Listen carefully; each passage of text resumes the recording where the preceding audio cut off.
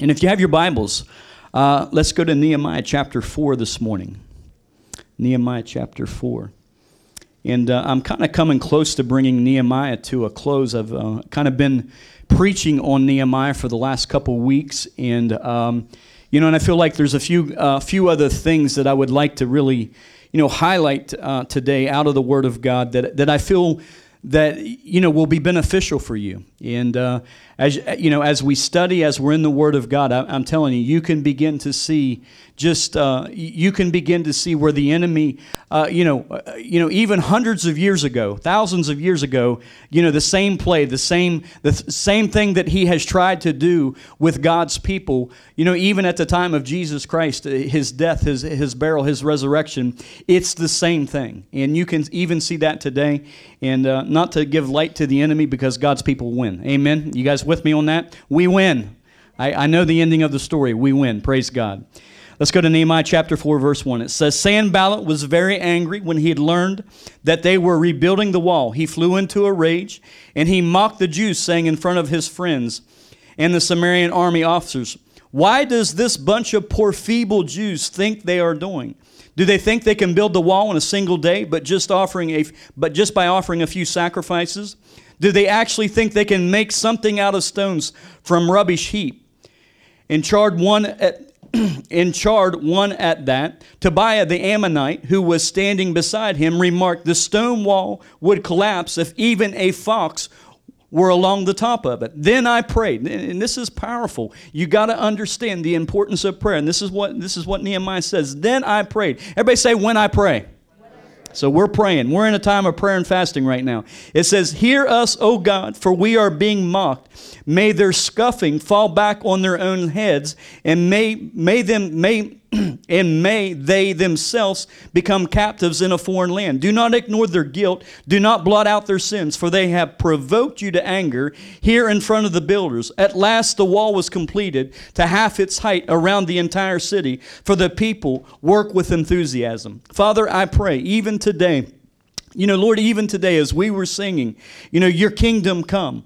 Father, I pray that, Lord, even right now, our eyes are set that the kingdom of God will be established on earth. And I pray, Lord, for your children. I pray that, God, this would be an hour and this would be a time that, Father, that we grab a hold of the promises of God, that we see the importance, Father, of contending in faith. And Father, I pray, God, your word says that you confer to us a kingdom. May we have a kingdom mindset. May we even leave here today with a kingdom mindset that, God, that we're going to continue no matter what to advance the kingdom of God in every way, in Jesus' mighty name.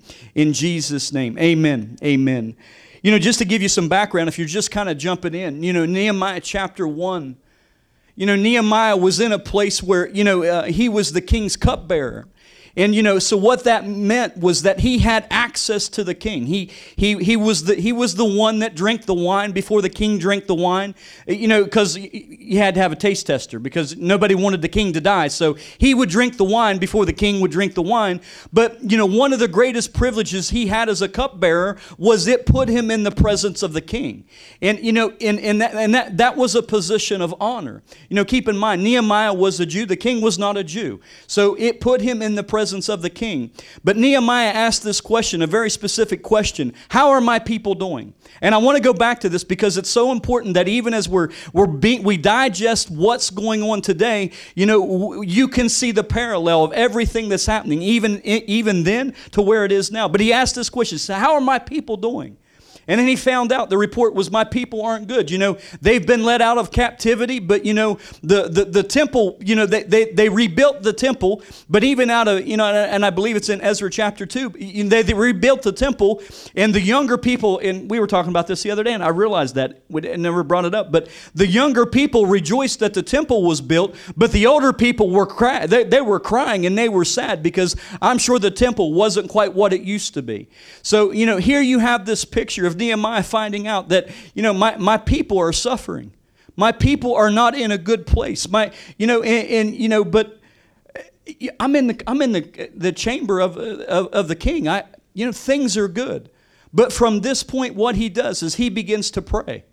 he begins to pray. He begins to talk, and he begins to communicate with God. It's why we called even 2 weeks ago, and I think we're coming up into the third week, a time of prayer and fasting. That even just setting a meal aside, setting 2 meals aside, maybe a 3-day fast, maybe a 1-day fast, to set time aside to pray and fast right now, because that's God moves in our dedication. Do you understand that when we pray, we should expect answers? And that's exactly what happened with Nehemiah. Nehemiah was praying, and we understand the time period. He was praying for 4 months. So even at the end of this 4 months, he come before the king. And the king looks at him and says, "Why are you so sad, Nehemiah? What's going on? Why are you so sad?" And Nehemiah said, it's the city. He didn't even say Jerusalem, because even understand that even historically, even at that point, the Jewish people weren't a popular people. They were oppressed. They were moved all over the place. They were exiled into different locations. So the Jewish people weren't even very popular. But he said, "My people, there's just destruction, and there's all this stuff going on with my people right now." And the king says, "Well, what can I do for you? What can I do for you?" He said, "Well, I'd like to go back to my people. I'd like to go back and help my people." And that kind of just a little bit of background, and that brings us to Nehemiah chapter 4. Because Nehemiah basically gets the orders from the king. He gets the permission from the king. He even has access to the timber in the forest. And you have access to the things that the king has access to. Can I tell you, even just understand something there? There's a favor that God's people can walk in. There's a favor that God's people can have, that God will bring you before kings and queens. Amen? I believe that God can bring you before a governor. Amen. I prayed one time that God would do that, and I had a meeting with Governor Bob Wise many years ago. Some of you guys don't know who he is. He was a governor in West Virginia, but I was praying about a certain situation, and and at that point in time, nobody wanted to talk to the governor, but I said, "I'll do it." I had prayed about it. I'll talk to the governor, and it was over family and children issues. I want to go meet with him. I want to talk with him about the work we're doing and how important it is. And I got that meeting, and what's great about that, even from that point, our funding was restored double. We were going to lose all the money, but our funding was restored. Because anyway, that's a long story. But see, what God does is he will bring you before people. He will do that. And that's exactly what he did. So we move over to Nehemiah chapter 4. And, just before I get into it, one of the things that I want to explain, I hope I can get through all this today, but, one of the things that I want you guys to see and understand, what you follow, what you're following after now matters. One of the things that you see happening in a lost world is people will follow whatever appears to look good. Whatever direction maybe the wind is blowing, that's where people will end up sometimes. And one of the things that I'll say about Nehemiah, one of the things that you can see early on was Nehemiah was a leader. He actually came and he rallied his people. He was a strong leader. And he had learned that through a time of study, through a time of prayer. And I believe that. And I believe that even 4 months prepared him to go before the king. But even in that time of 4 months of praying and fasting, what I believe that it did was it prepared him for leadership. Sometimes people think that, it's good to be under leaders. And I'm thankful that I have great leaders speaking into my life. But it's important that you understand that right now, that you have people that can speak into your life, people that can help you get to where you need to go. Amen? To be encouraged in the Word, to have somebody prophesy over you. Amen? Isn't it great when you feel encouraged by something? Or, you feel encouraged by somebody speaking into your life? I know I'm encouraged by that. Amen. And Jesus said this real quick, and I want to point out because I felt like the Lord was showing me real quick. Let's go to Matthew 24, because I want to just touch base on this, because one of the things that you understand that there are a lot of voices right now that are speaking into what we should or should not do. And I'm not going to sit here and tell you that we're not in a place of obedience. It's like me driving down the road, and if I'm running 110 mile an hour and get pulled over by a cop, guess what? I could get a fine, right? So I understand that. Yeah, I understand that I specifically could actually have to pay a fine if I'm speeding. But understand something. Jesus was very clear in what he said, and I have to point you to what the Word of God says, because I feel like even today, as I was reading this, the Lord brought even Matthew 24 to me. Look at Matthew 24:4, because you understand something.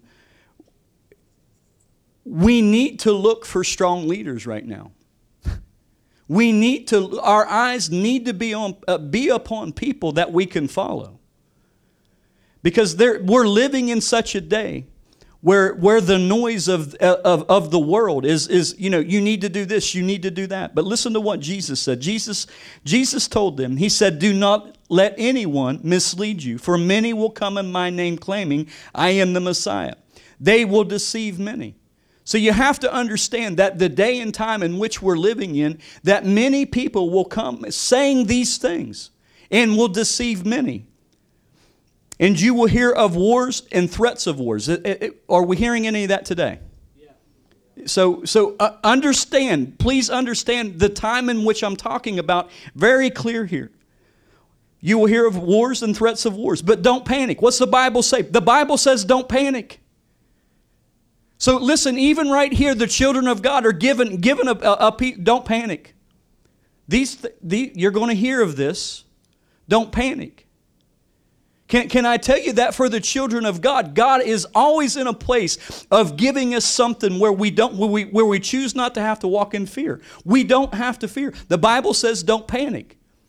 So Jesus is saying, look, I'm warning you, but don't panic.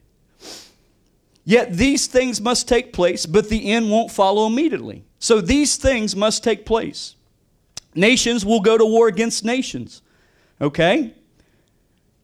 Yeah, I get that. And kingdoms against kingdoms. There will be famines and there will be earthquakes in many parts of the world. But all of this is only the first of the birth pains, with much more to come. So please understand. 2,000 years. This thing has been in motion. This thing has been in motion. But now even right here, one of the things that you can clearly see is these birth pains. These birth pains, these things that we see happening in America today. You know what? When a lady is pregnant, when my wife get pregnant the first time, I thought about this the other day. Because she was in labor 14 hours the first time. Was that right? 12, close, 12, 14. And it was like that whole process was, she was kind of chill, at the first part of that, her giving birth to a baby. And, it was like, she had got up and I was still asleep. And she was like, I'm in labor. We're going to have to go to the doctor very soon. She's real calm. I'm not. I'm like, I get up and I'm like, I got to run. I got to get the bag. I got to get, what she's going to have a baby. And she was like, you need to chill out. This thing's not coming right now. It's going to be a little bit. You need to understand. I'm my labor. I'm measuring my contractions. And so this is what's going on. And so but not me. I'm all, we're having a baby. We got to have everything's right. We got to have everything perfect. I'm running around trying. And she had already been up, I think, for maybe an hour and a half. So we get to the doctor, and the doctor says, "Well, we're going to go ahead and keep her, and we're going to induce labor, and she'll have a baby." And and I'm thinking at that point she's going to have a baby any minute. Because that's what she's going to have a baby. See, I didn't understand the process. And I want to say this because you have to clearly understand. Most people don't understand the process or the time in which we're living in. But Jesus said, as the day of the Lord approaches and appears, these things are going to come closer together. And that's exactly what you're seeing today. You're actually seeing that. And, and I feel like the importance of understanding that even out of Nehemiah, it's like we can't be deceived. And see, that's what Nehemiah was saying to his people. We understand this way back here has the same thing to do with where we're at today. We can't be deceived. We can't be deceived by what the enemy throws at us. We can't be deceived by a cousin or an uncle that has an opinion about what the Bible says but have never been in church. never have really learned anything. And I'm not downplaying your uncle. Maybe he's a scholar in the Word. But listen, what we listen to right now is going to be so critical. You know, and if you're trying to get Bible doctrine and Bible philosophy off of ABC, NBC, CBS, or Fox News, that's not where you're going to get it right now. You're going to get an answer. You're going to get answers that the world has to offer. Because, you know, and understand something, as children of God, we're truly not of this world. We're truly not of this world. I got to come out of Matthew 24. I'd just stay there the rest of the time. So let's go back to Nehemiah real quick. Nehemiah chapter 4. So listen, guys, it's important what you follow. It's important what you follow. It's important what you follow. You know, I said this the other night, Matthew 12:30. Matthew 12:33, and some of you might have wrote it down. You know, a tree is identified by its fruit. If a tree is good, it's good. If it's bad, it's bad. If the tree is bad, there will be bad fruit. If the tree is good, there will be good fruit. So, you know, one of the things that, you know, the Lord showed me early on, even in my Christian walk, was to examine someone's fruit. You know whether there's good fruit or bad fruit a lot of times. You can see that. You can see whether somebody's producing good fruit or somebody's producing bad fruit. So that's one of the ways that you know what to follow. You know, you can see, hey, you know, they're true to their word. I mean, that's like one of the things that we've said early on, even as a church. We're not just a church that are going to be contained to four walls. Some churches can preach that and say that, but our actions dictate that. So that's one of the things about it. We can say, well, I can stand up here and preach to you, you know, we're going to go out and we're going to do this and we're going to have evangelism teams. But you know what? If we never have an evangelism team, if we never go out, I'm kind of coming against the very word or something that I believe in. Amen. So you know, we have fruit in that. You know, not as much as I would like. I'll be honest. I mean, you know, we've seen 400 and some salvations this year. It's not as much as I like. Because we understand something even right now, that there is a lost and dying word. People are going to go to hell. We are the ones that carry the gospel in this hour. So we have to understand the importance. You know, even today during the time of worship, you know, one of the things I was praying for, I'm praying for souls, but I'm praying for disciples. We miss it. We miss it if we don't disciple them, guys. I'm praying for disciples. So, you know, having these young kids here with us today, praise God. Having visitors today, praise God. You know, we need disciples. You know why we need disciples is because we need more people to have that power living inside of them to be able to go out and tell people, you need to come to church with me today. You need to hear about Jesus. You need to, you know, there's a real God. You know what, Matthew? You know, even just open Matthew 24. You don't even have to be a scholar to show somebody Matthew 24. They maybe have only heard one thing about God in their life, but if you show them Matthew 24, they'll be looking around. Yeah, this is what's going on. Yeah, this is real, huh? Yeah, this is real. This is what the Bible prophesied. These were the very words of Jesus. The very words of Jesus. You know, the builders in Nehemiah needed someone to follow. The builders needed someone to follow. They needed somebody that was going to advocate. They needed someone that was going to stand up for them. They needed somebody that was prayed up. They need somebody that had been fasting. They needed somebody that was going to say, you know what, we're going to continue to advance. We're going to continue to build these walls, even when the enemy comes. And that's one of the things that I want to point out today, because it's one of the most important pieces that you have to understand, that as a believer, trials, things in life will come. And how you respond will determine where you're going to end up a lot of times. Is everybody with me on that? So has anybody ever faced a trial in here? You know, I mean, so we understand that trials will come. Things will come. And watch this. This is very interesting. You know, Sanballat, he said this. He said, what does these poor, feeble Jews think they're doing? What do they think that just, you know, if they offer up sacrifices, do they think they can build these walls any faster? Isn't that like the world? Who do these Christians think they are? you know, and to understand even Matthew 24, there can be levels of persecution coming against the church. Okay, I get that too. But who, you know, and Nehemiah, who do these Jews think they are? See, you're going to meet resistance when you step out and do something for the kingdom of God. And so, you know, we can't be surprised. And, you know, maybe it's not just a new message that you need to hear today, but you need to understand it's like being in the house of God. It's like coming to church. Have you ever met resistance in trying to get out the door to make it to church? Yes, I have. Many times. I can tell you that even as a pastor, you can walk into I'm going to laugh. You can walk into a service and think, man, Lord, I'm not sure about this word today. You know, Lord, help me. I need help. And it's like your mind's running 100 miles an hour. You know, Lord, even today, I need help with this because even in the message today as I was praying, Matthew 24 was jumping all over the page. And I said, well, Lord, you're showing me this for a reason. Someone needs to hear this. Someone needs to hear this today. So I'm being obedient to deliver the word of God. But you have to understand, even no matter what, throughout history, the enemy will always try to throw something at you. The enemy will want to discourage you. And you know what? Discouragement will come through. It'll come through family. It'll come through friends. It will come from a variety of different places. Is everybody with me on that? So you know, and it's not, you know, you know, listen, and you have to understand where discouragement comes from.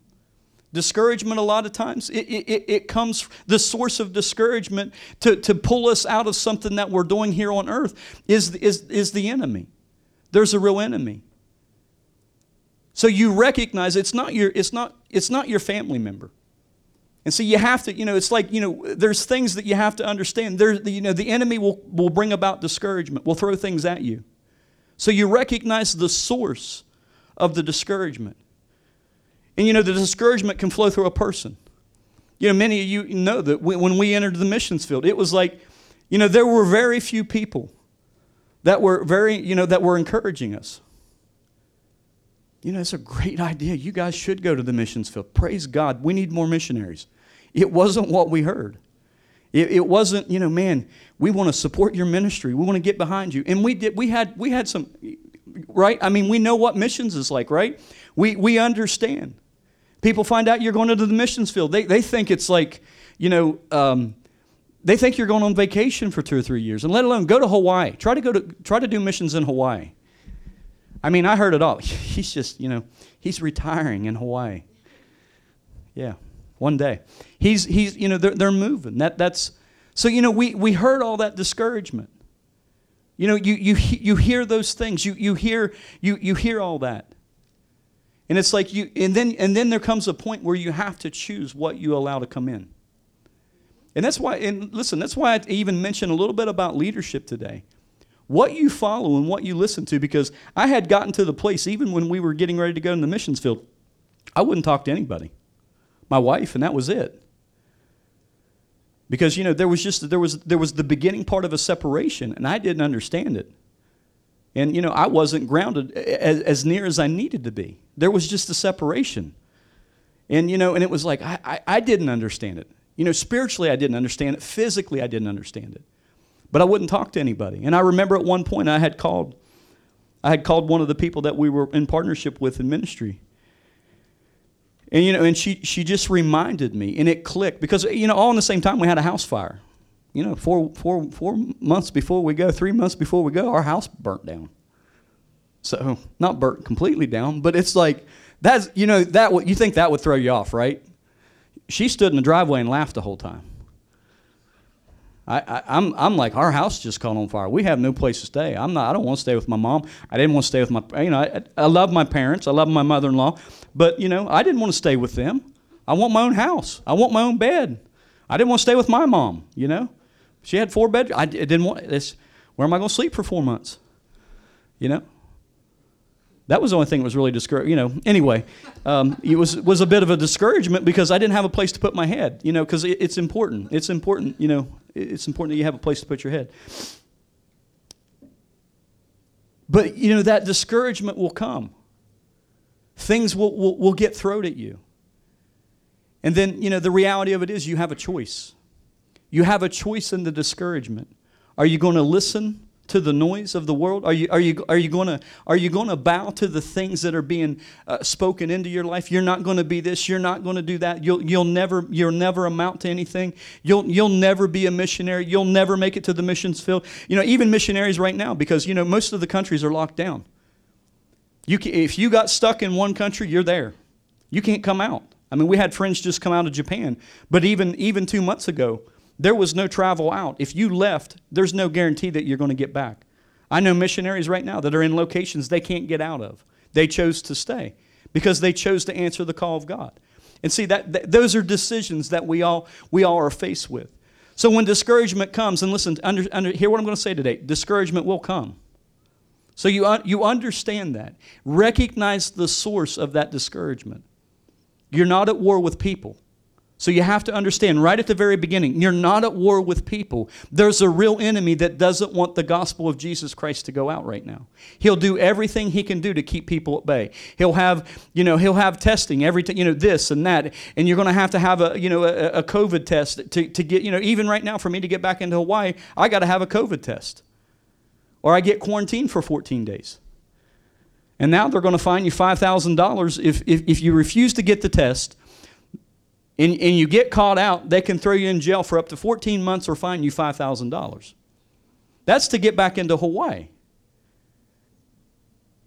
See, but see, the gospel's got to be preached, right?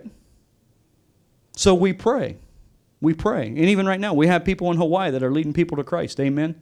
I just told him to bring some of them back the other day. I said, you know what? We got jobs. We'll find jobs for them. Just bring some of them back. Just bring them back. They need airfare. We'll pay their airfare. We'll get them home. Just whatever it takes. Let's get them back here. Let's help them. Tobias, the Ammonite, he was standing beside him, and he remarked, the stone wall would collapse if even a fox walked along the top of it. The discouragement. You understand that that's the thing. There will be discouragement. How you choose to respond is truly up to you. And see, that's why your foundation, that's why, the very core of your foundation, you have to establish yourself as a believer. As a believer in Jesus Christ, you have to establish yourself. And say, no, this is what I believe. This is what I stand for. And maybe this is more of a message today for you to understand. Man, we're all given a choice to choose Christ or not choose Christ. And and I pray, and my prayer has been for people that that they don't have an unshakable faith, that people aren't easily persuaded because of the things that are even coming out now, that people aren't easily persuaded by the things of this world. Because understand something, in the Bible, in Matthew 24, and Jesus, one of the things about Jesus he's talking about is that a kingdom, a new kingdom is coming down. These things are going to happen, but then a kingdom is going to come down. It's God's kingdom. And I believe in reference to it, two things. It's the millennial reign of Christ, that we have a time period with Christ here on earth, 1,000 years. Don't be persuaded. Listen, please, don't be persuaded by the noise of this world. In Romans 4:21, it's an interesting passage. And this is what the word was even around Abraham. And being fully persuaded that what he had purposed, he would also see it performed.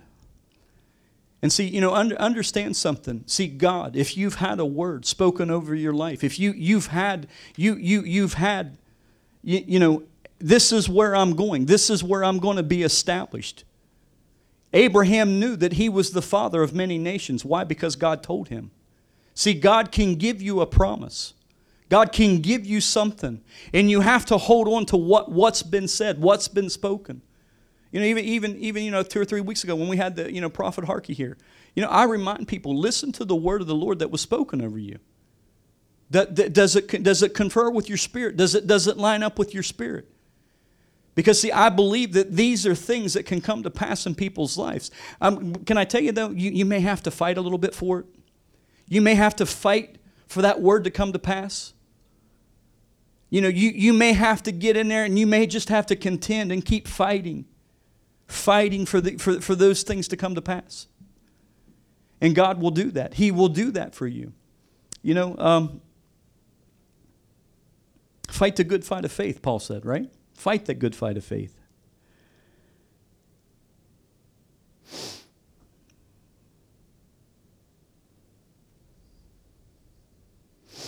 One of the things in Nehemiah chapter 4, and as I come down through this, Nehemiah chapter 4, verse 4 and 5, it says, don't doubt in your heart that it isn't going to happen. He prayed. And listen, when we pray, we should expect God to move. And it said, this is what Nehemiah says. It says, then I prayed, hear us, O God, for we are being mocked. May the scoffing fall back on their own heads. And may themselves become captives in a foreign land. Do not ignore their guilt. Do not blot out their sins, for they have provoked you to anger here in front of the builders. It's so important, and understand this even today, having a continual prayer life. Even when scoffing comes, even when things when things get thrown at you, have a prayer life. Be on guard.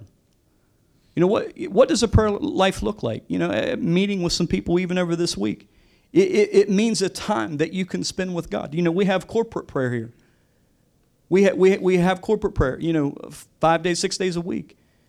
That's one form of prayer. But then there's an element of you spending time with God and talking to God so that you can get answers for you, get answers for your family. Can I tell you that you can get answers for you and your family in a time of prayer, seeking God? Carving off that time. You ask many people, how long do you pray?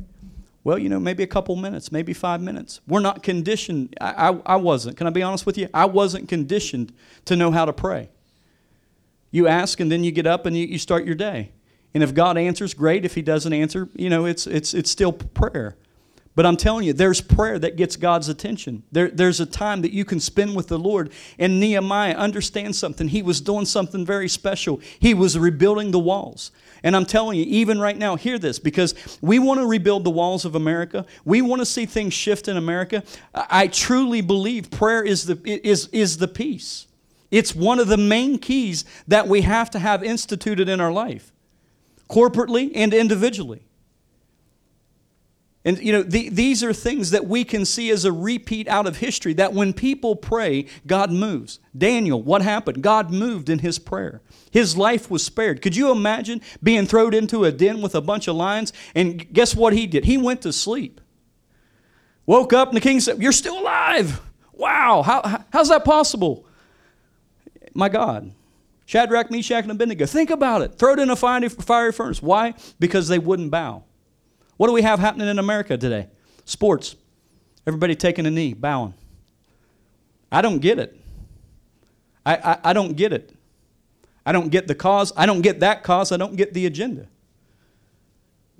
People bowing. This thing is much bigger than we know or we understand at this point. But listen, we've got to hold on to God. We've got to have a faith, an unwavering faith in God.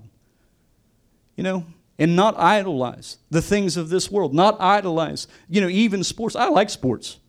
So you understand something. I'm not against sports.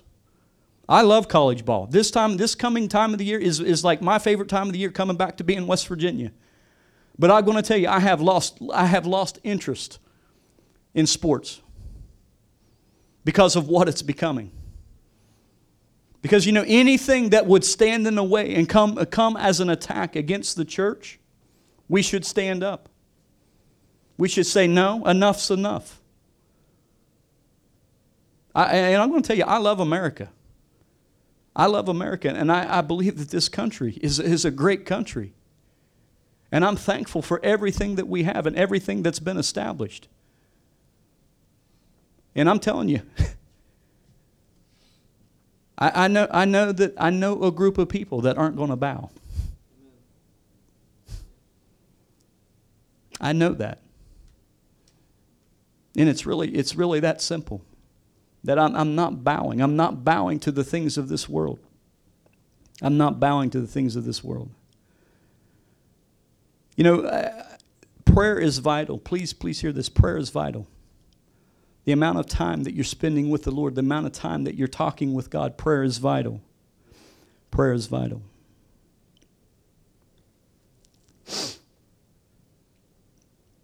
It's a remarkable story.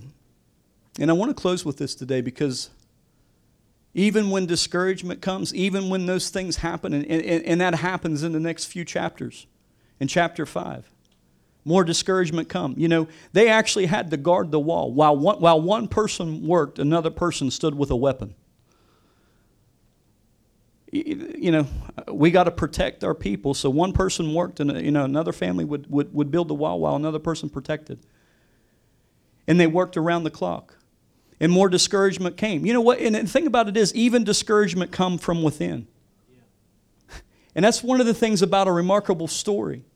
Because see, even hear this, because it's important that you understand, there can be discouragement come from within. Even in the church, there can be, you're meeting? I don't know if you should meet. I don't know if you should do this. I don't know. There can be discouragement come from within the house of God. And as they were building the walls, they were getting further. They were moving to a place where they were coming to a completion of building the walls. Discouragement rises up within them. We can't continue to work. You know, we've got bills to pay. Have we not heard that recently? I've got to take this chip. I've got to do this because I've got bills to pay. I need food for my family. I got to do this. And listen, guys, please understand what I'm saying. We have to understand the time in which we're living in. But it's my family. It's this, it's that. So here was this discouragement coming from within the Jewish people. And you know what Nehemiah did? He calls a meeting. He calls a meeting and he says, you know what, we need to come together. And I'm sure, you know, here you had a man that was praying. You had a man that was fasting. He brings the people together. And you know what they do? They begin to work some things out.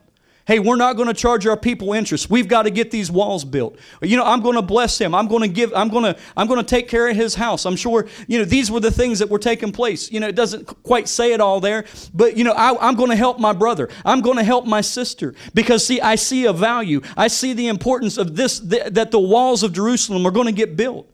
And see, that's the thing. I see the importance now. It's why we're going to Fish Street. I see the importance now. One soul is important to God. You guys agree, right? One soul is important to God. Yeah. You know, leave the 99 to go after the one. Should that not be our motto? Should that not be that, you know, hey, I know that these are saved. I've got to go after the one. I've got to make the one count. I've got to say, you know, I got to make this happen. But even as that rose up from within, Nehemiah brought people together. And see, this is why I have hope. Because even right now, people want to talk about the church. They want to blast, well, you know, churches are against church. I have a hope. I have a hope. And I have a hope in a future in seeing that before Jesus Christ comes and before he returns, we're going to see revival. We're going to see God's people mobilized and moved into action. Amen? And that's what I believe. So I have a hope as he brought them together. They all come together in agreement and they continued to build. They continued to build. And what would be a miracle? They completed the building of the walls in 52 days. I want you to understand something. This is no small city. It's not like our church. You understand? I don't have the measurements, but it's not like building a wall. You can't build a wall around this church in 52 days in the natural. It was supernatural. And they brought it to completion, and they did it in 52 days. Was God with them? Yeah, he was with them. Was there discouragement? Yeah, there was discouragement. You have to hear that today. God is with you, and God is for you. Amen. He is with you. He is for you. He is right there beside you. The Bible says he's not going to leave you or forsake you.